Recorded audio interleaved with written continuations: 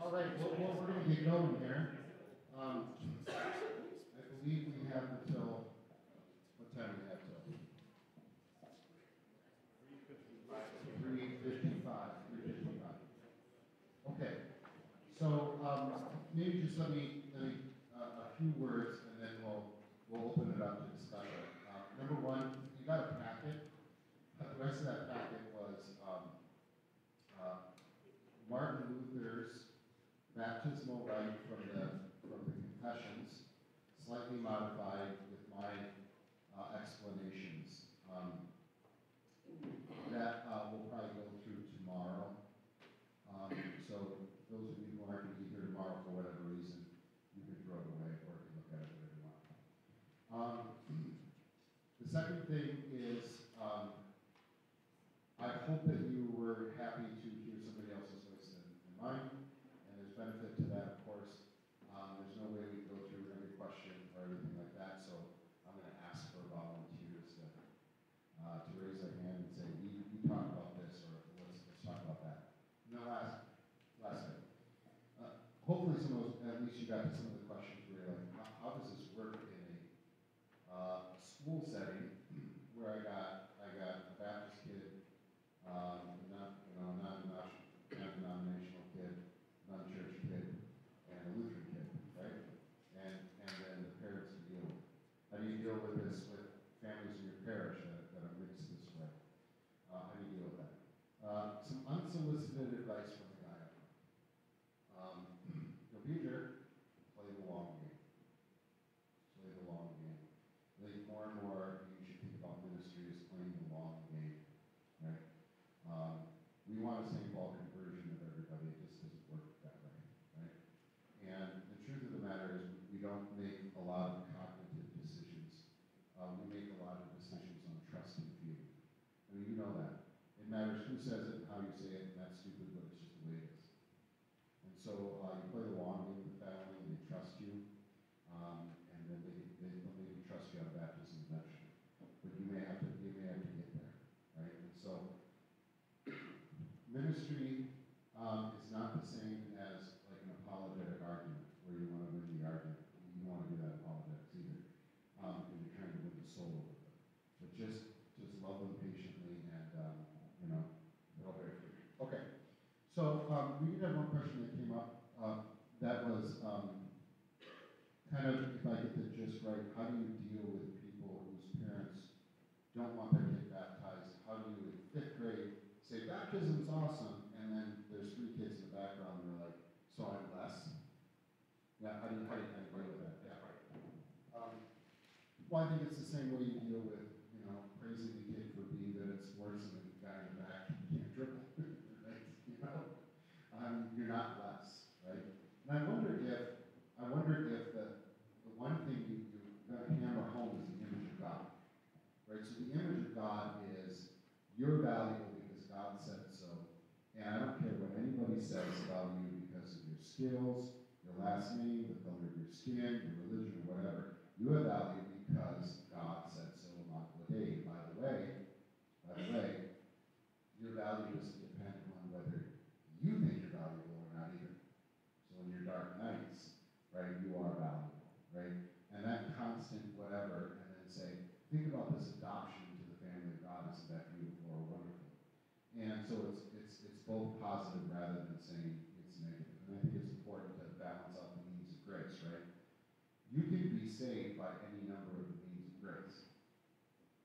Right? It's kind of genius that God, there are moments when baptism hits you. There are moments when Holy Communion hits you. There's moments when absolution hits you. Do you only need one? Sure. But as Luther said when somebody said, well, if I already have this, then I don't need the other. He said, put your hand in your pocket. Is it warm? Yeah, then you're sinful and you need God's grace. What are you talking about? You don't only want it one way, right? So I think it's to say, God loves you and He has forgiven you through the Word of God. You're a Christian and you're going to be in heaven. That's great. God comes to you in different gifts. Right? And so why not have all 4? Why not have all 4? Right?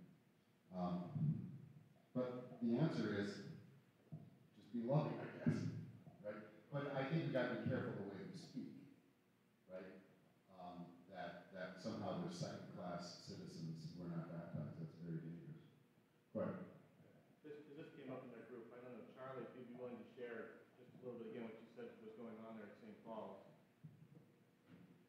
caught you while you're in the middle of biting.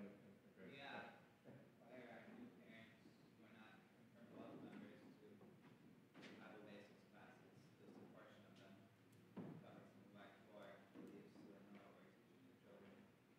Baptism being one of them. It's led to a lot of parent beliefs in baptism. So, positive thing. Yeah, you said how many baptisms again? 10 to 15 baptisms, yeah. Just that of all the non-baptized kids too, so yeah. Thank you. Because this is what a lot of the space, like in my preschool, hardly any of the kids are baptized. Because they go to a church that doesn't teach that. So how do I address that to them? How do I address it to the parents too? I mean, you say obviously we love it, it's the main thing, but what instructions can we do? Yeah, and I think, the truth is, if you can get a hearing, the truth is on our side. If you can say something profound and winsome, you'll get a hearing in this world. In my Berg year, I was out in the Bible Belt, and we had a preschool, and I talked about baptism. We had somebody working in the preschool who was not Lutheran, and she was very angry that I talked about baptism a couple times, and I was told not to. Which, seems kind of silly, but probably the pastor just didn't want to deal with me. But, you know what I mean? Maybe I was pushy. Maybe I made it sound like it wasn't the greatest thing ever, right? The truth is on our side, so if you can get a hearing, even better. And I think the way you talk about it, like, maybe we could go to number 9. Is that okay? I'll give you a couple quick thoughts. I would attack. Here's some of the attacks that we get. Infants can't believe they can't be held accountable for their actions or whatever because they're cognitive. I dare you to go to a maternity ward and describe mother and child as that interaction as just kind of biological. See if you don't get slapped in the face. You telling me that's not trust? You telling me that's not trust?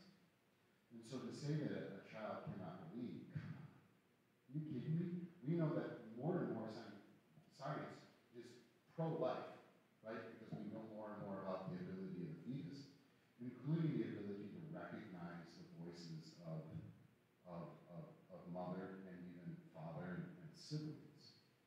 The lambs can't do anything. They're the dumbest of the farm animals. What can they do? They can recognize the shepherd's voice, right? And so I think a positive way is thinking about that way. A lot of times we say, if we need baptism, then why did Christ die on the cross, right? So if you have Holy Communion baptism, then that seems to take the shine off of Christ, right? Now, you can make the same argument for your decision, yeah. But I would use the means of grace. You go, well, that's fine, but how did you find out about Christ? The Word. So the Word is the means of grace. Baptism is nothing more than words.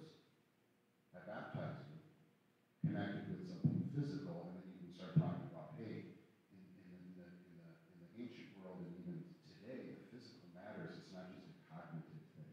Right? It's too Catholic. I always like this one because this is sort of ridiculous. Like, this is the lowest form of attack. Just because something is something else, or if another group abuses it, doesn't negate the use.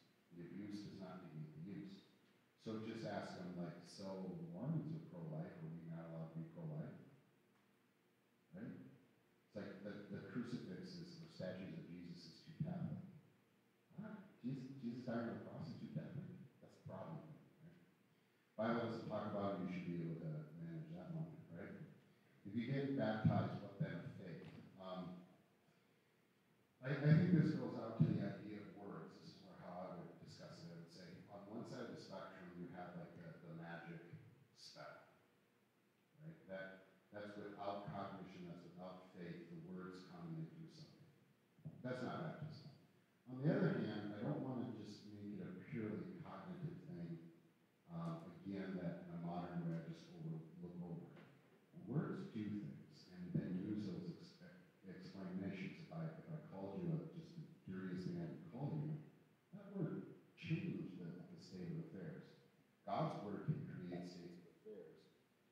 so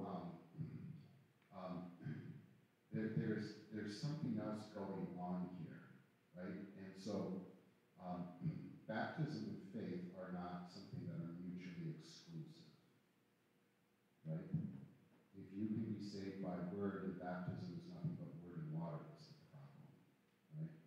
So what they're really after is they think it's too Roman Catholic and too kind of a magical thing, and you don't have to believe because you just go through the motions. No, there's a third way. There's a third way. There's not two sides of the spectrum. It's not. Some people need to realize, including Lutherans, that it's not Catholic and Protestant as if there are only two choices in Western Christianity. Lutherans are squarely in the middle.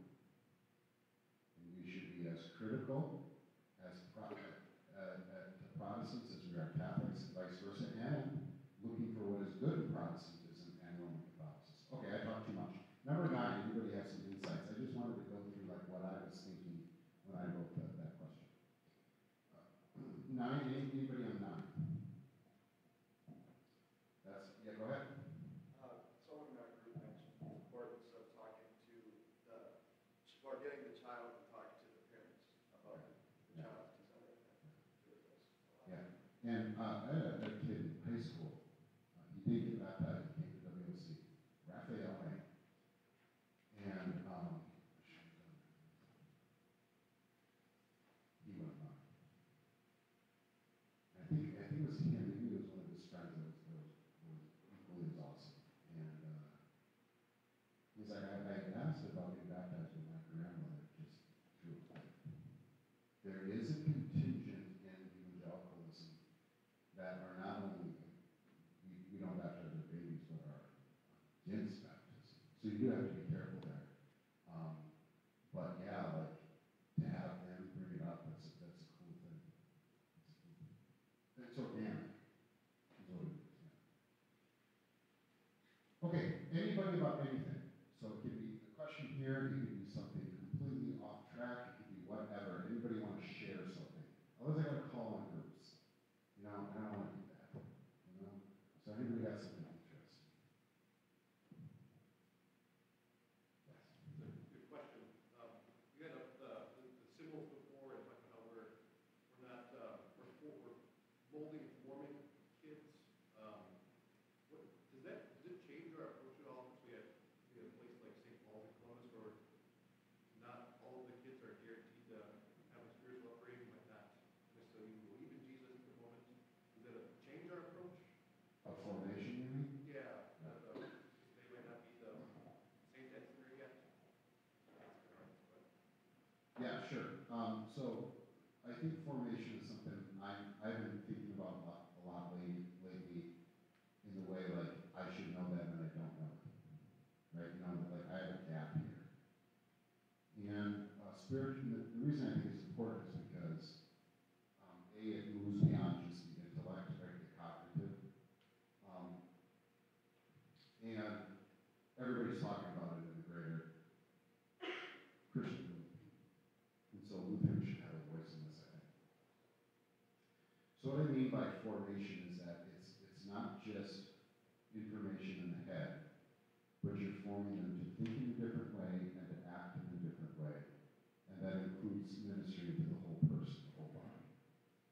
So, you know, how does your classroom, what does it look like? How is it decorated? What does worship look like? And you are, I'm going to borrow this from somebody else, you are what you love. You are what you love. And if you want to find your God, then follow your bank account and your calendar. And if you notice that your calendar especially has competing calendars, right? You have a church calendar, you have a school calendar, you have a sports calendar, an economic calendar, you have all sorts of calendars. And the thing that takes your time and your money is what you love. And I don't mean what you love because you enjoy it. It becomes your number one, it becomes your God.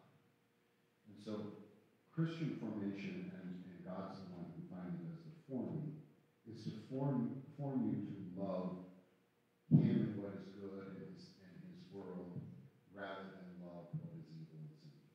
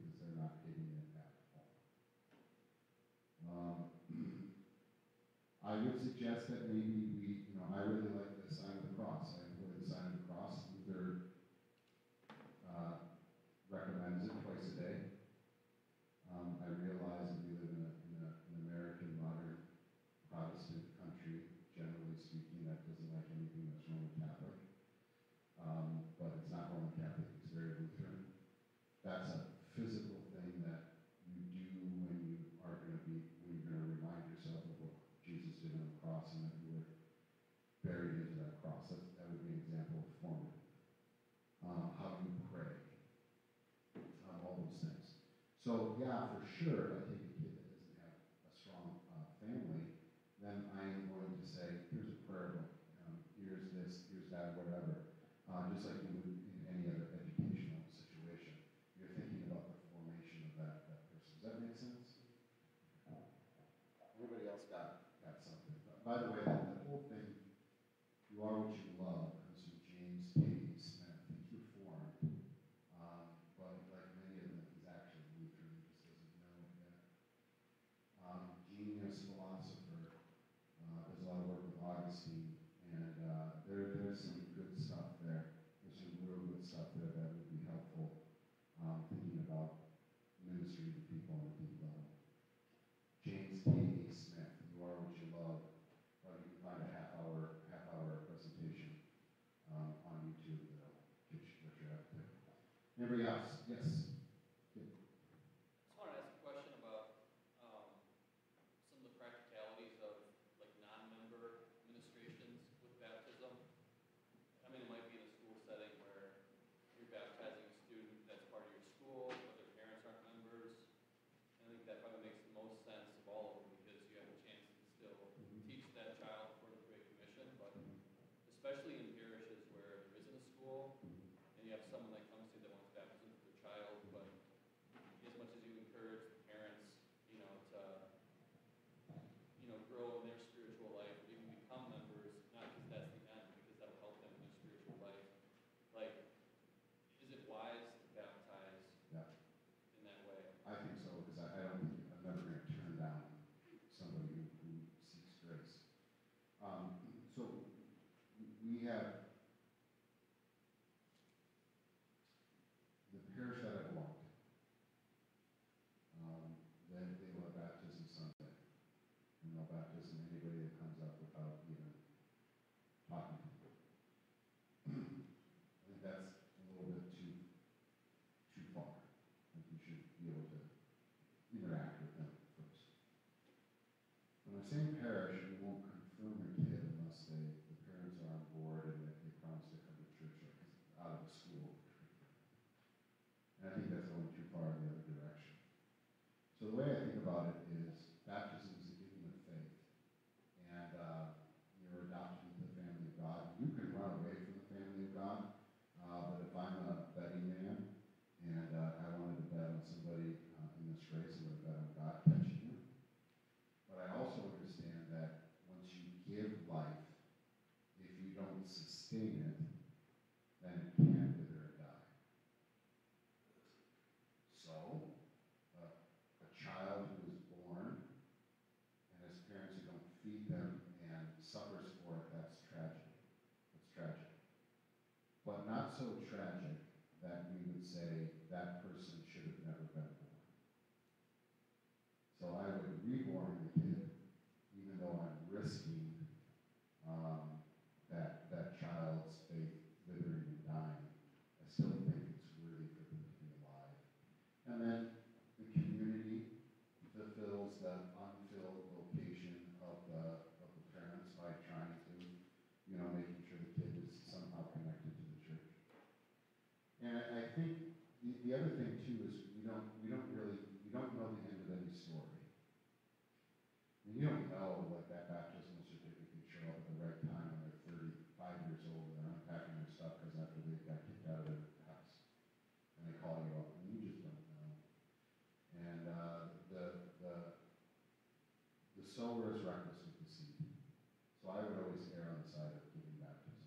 I wouldn't necessarily do it if the parents said, forbid it. That's a different story. Then I would really work hard on the parents. Does that make sense? Yeah. Yeah. Yeah, in regards to identity, we had talked about in our group about the trajectory that the child or the person now is heaven bound, and I heard it was Chad Berg used the illustration. We live on the porch of our Father's mansion, and that's kind of where we're at. For Paul in 2 Corinthians 5, that we're tents right now, living in tents. Yeah. And then the beautiful picture of the already but the not yet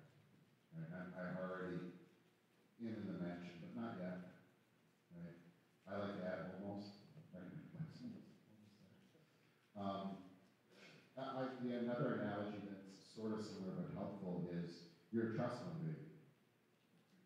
The inheritance is yours, but you're not going to get it until mom and daddy pass away. Right? Until you pass away, you're not going to get the full. You don't. God's not giving you the Bentley and the house in the Hamptons just yet. Just yet. But it legally belongs to you. Come on, we got time here. Who else has got something? Yes. Our group kind of got into like the difference between adult baptism and infant baptism and kind of relating that to communion. How you want your community members to be kind of aware of doctrinal things, and then like relating that to adult baptism, you want the adult person that's getting baptized to be aware generally of what's going on. So why, I guess, do we treat it that way? Yep. Good question. And I'm going to try not to get in trouble here.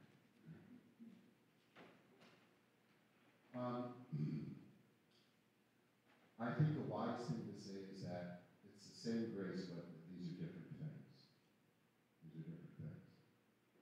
One is geared towards the initiation to the church. It's a one-time event. And the other one is a feeding, right? It's a feeding. So, by the way, worship always has been word and meal. Only in the modern period when we stopped having Holy Communion every Sunday, because it was more of a cognitive thing. Our theologians would say the first worship service was at the Garden of Eden at the 2 trees. Worship finally is trust. It's trust. And it is getting good things from God. And those good 2 things from God were physical and mental, if you want, or speaking and eating. So what did Adam and Eve do? They heard God's word, eat, don't eat. And they trusted by eating and not eating, and then they ate. They communed with God. And throughout Scripture, the history of the church, until the Radical Reformation, for the vast majority of it, it was always word and meal, word and meal, word and meal. And so Holy Communion has a completely different kind of thing than the idea of washing, right? Washing is something different. Washing, you have to wash a baby. There's an unclean, clean distinction, and you have the initiation rites. Then you go to the meal, right? You belong, and then you're worthy to the meal. So I think there's a difference kind of there. At the same time, I wonder if we do make a distinction too much. So, again, in our modern cognitive first way of thinking. The Greek Orthodox commune their infants if they're baptized. And Lutherans have always said, well, we don't like that, but we can't really totally prove it according to Scripture, so we're just going to ignore that. I think it's unwise, but Luther was kind of like, I'm not sure if I can say it's wrong. You can say it's unwise, but say it's wrong. And the reason for that is faith is faith. And if an infant has faith, then why can't the infant come to the table? Well, then we're in 1 Corinthians where Paul is saying, hold on now. I want you to be aware of what's going on here. There's never a passage that says, I need you to be aware before you get baptism. But there is, I need you to be aware of Holy Communion and what you're eating and drinking. So there it assumes some sort of, at least some ability to be discerning, right? Discernment is not necessarily something that you have to have for faith, right? I can trust. In fact, trust sometimes without discernment, that can be a dangerous thing. But discernment is added to Holy Communion there. And so I think we're right to say, hold on, I need you to know first. But I would argue, this is where I may get in trouble, I would argue that we wait way too long for Holy Communion. I think the historic practice is actually to divide Holy Communion, First Communion, away from confirmation. I'm not saying it's wise, I'm not saying we should do it. I'm just saying that I think there's some good reasons to do that. Anyway, you can argue about that later. But what I'm trying to say is there there is a difference. But I get what you're after here, and what people, that criticism will be after is that maybe we put too much stuff on the adult stuff, right? Now, back to infant and adult baptism. If somebody is, listen, if I have a 2-year-old and a 20-year-old in front of me, and they're you know, they're in a bread line because they're in a war-torn country, and I'm there for the Red Cross going to feed them, and I maybe got 2 options. I'm just going to give the infant the food that the infant needs. To the 20-year-old, I'm still going to give the food to what the 20-year-old needs, but I respect them enough to say, I'm not just going to shove it in their face and say, what do you want here? And that's a crude way of saying, I'm just dealing with somebody at a different time in life. And so an adult, for adult convert, I'm going to teach them and lead them to baptism, and then when they're ready for baptism, we're going to baptize them. And I baptized them as quick as they said, I want to, and they understand it. We'll wait for the rest later. But I'm not going to throw water in their face and say I baptized them, right? I'll throw water in an infant's face. Because those little sinners eat it. Yeah, but they're different. They're just at a different level. Does that make sense? Who else has got something? We got a few minutes left here. Yeah. I know there was a discussion. Please somebody share.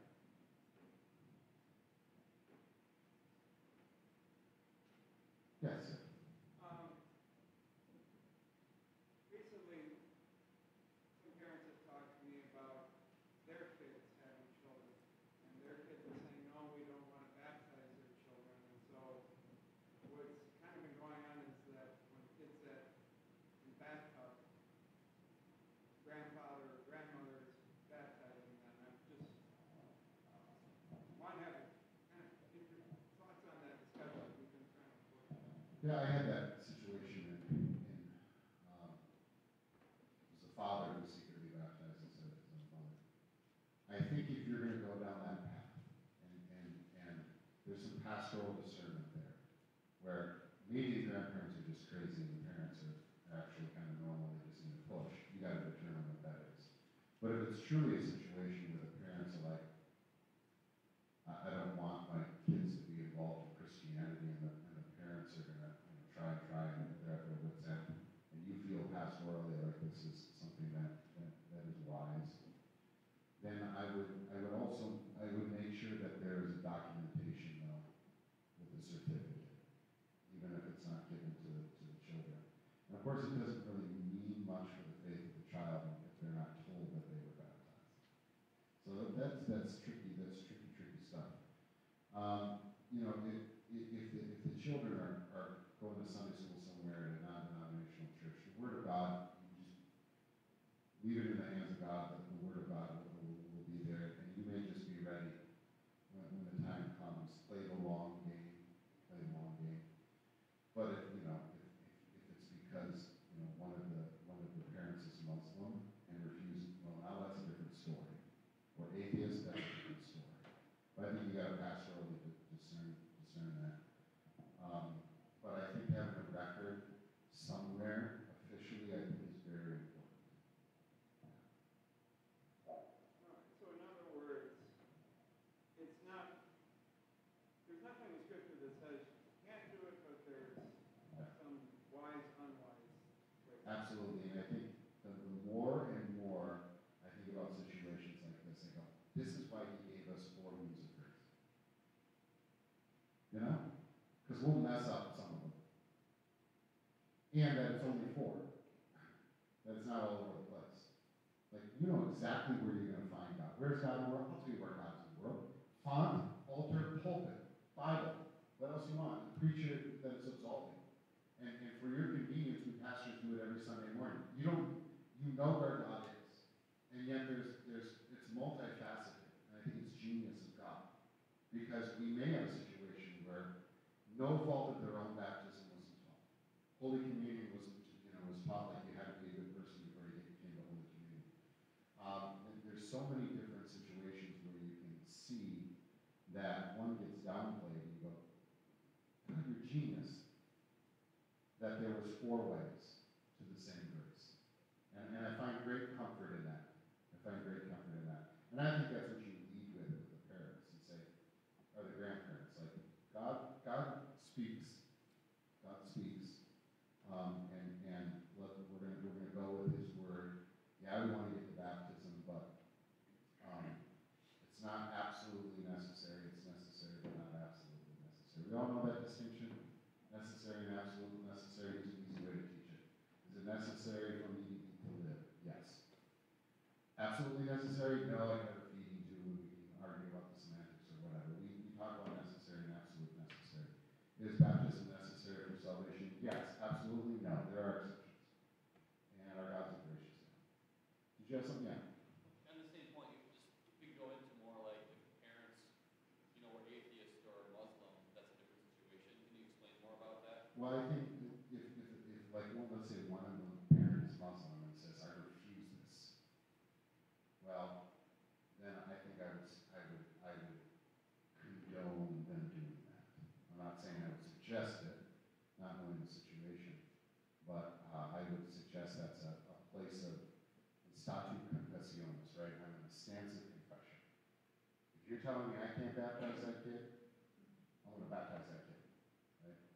If it's more of a kind of a, they're in non-denominational and they're going to Sunday school, am I going to cut them off from the truth by being this jerk? Now you got to play that, And again, I think that's better with the long game. Does that make sense?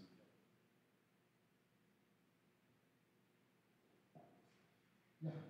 I saw you works a lot with people that take the baptism and identity. You mind talking just a little bit about how you work that in with young people when you find yourself in that way? Yeah.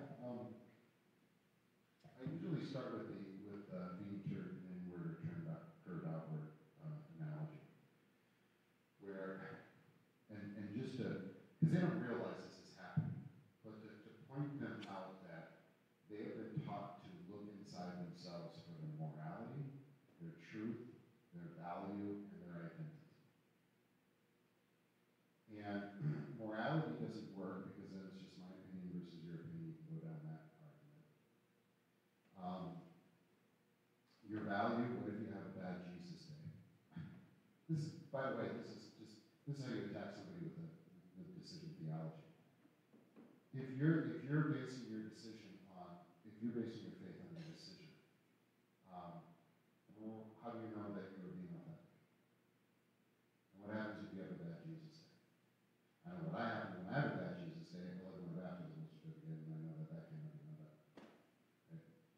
So the idea there that I have to, and here's what I think a lot of people are doing. It's a constant churning of trying to be confident in themselves. And trying, I am good, I am this, I am that, whatever. And what they don't realize is that they're trying to see morality, truth, value, and righteousness by their own actions. And then, so it gets played out often like this, that person who insists that they don't care what anybody else thinks. Why are you telling me that? Because you care what I think. Right? And because if you actually don't care what anybody else thinks, we have different words for that, like psychopath. But you care what other people think. You absolutely do. Why are you trying to find your value there, or into which you convince yourself is, I don't need to find my value out there. I'm going to find it inside myself. Right? You ain't fooling anybody. Maybe yourself, but not the rest of us. And you set yourself up for a huge disaster, and I think depression and anxiety. I don't think that our problem, it's not COVID, it's not technology, it's not cell phones, it's not social media that have given us this mental health crisis. Those were all gasoline on fire, but the fire was already lit. And the fire was trying to find value inside of yourself. People that committed suicide in 1982? told from outside of you what is right and wrong, what is true, how you're valuable, you either become a narcissist or you fall into honest despair. And I don't think it's that hard to get them to that point. What's hard for them, at least in my dealings with the high school kids, is the idea of truth and morality being something outside of themselves. And say this real quickly. So I love doing this. I love having an argument about beauty being objective rather than subjective. I just can't stand it that I think beauty is subjective, and I finally get to the point where I say beauty's tied to morality and all this kind of stuff, and we can do that tomorrow if you want. But we get to the moral argument for the existence of God eventually, and I say, if there is no morality outside, so we have a reference point where we can both say this is right, this is wrong, or true, this is true, this is falsity, or value, you're valuable and I'm valuable, or whatever, then it's on our own level, and it's just my opinion versus your opinion, or one group versus a different group, and what if my group thinks that your group's stupid and we should kill you? And I had students be like, well, that's just their truth. And they're holding on to it.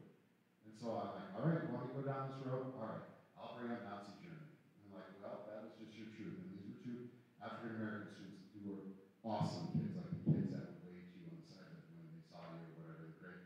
But they loved me and I loved them. There's no ill will.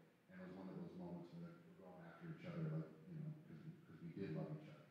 But they would not back down, like, you're going to make me say it? I'm like, okay, then how could the civil rights movement go into the South and say you're wrong?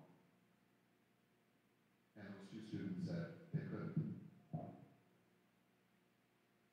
They just would not, they could not get to the point where truth is objective. It had to be inside of themselves. That's our biggest threat, I think, one of our biggest threats right now. So, I mean, maybe it's an opportunity to talk about suicide and that kind of stuff and say, what's the real problem here? Are you really going to blame social media? Are you really going to blame the memes out there? Or is it that you're looking in the wrong place for your value and your truth and your morality? And then pull that string. I don't know if that's helpful or not. Who wants the last word? Who wants the last word? All right. So tomorrow I need some phone calls I need to make. So I'm gonna jet out of here. I'll come back for dinner, and I want to hear all of your whatever you got from 4 to 5. That sounds boring to me. You know the best. Like, by the way, for you on the front lines, I'm in the ivory tower. For you on the front lines, man, you don't know how lucky you are to deal with people every day. You get baptized babies. You get to usher the dead. You get to deal with little kids every day. In my ivory tower,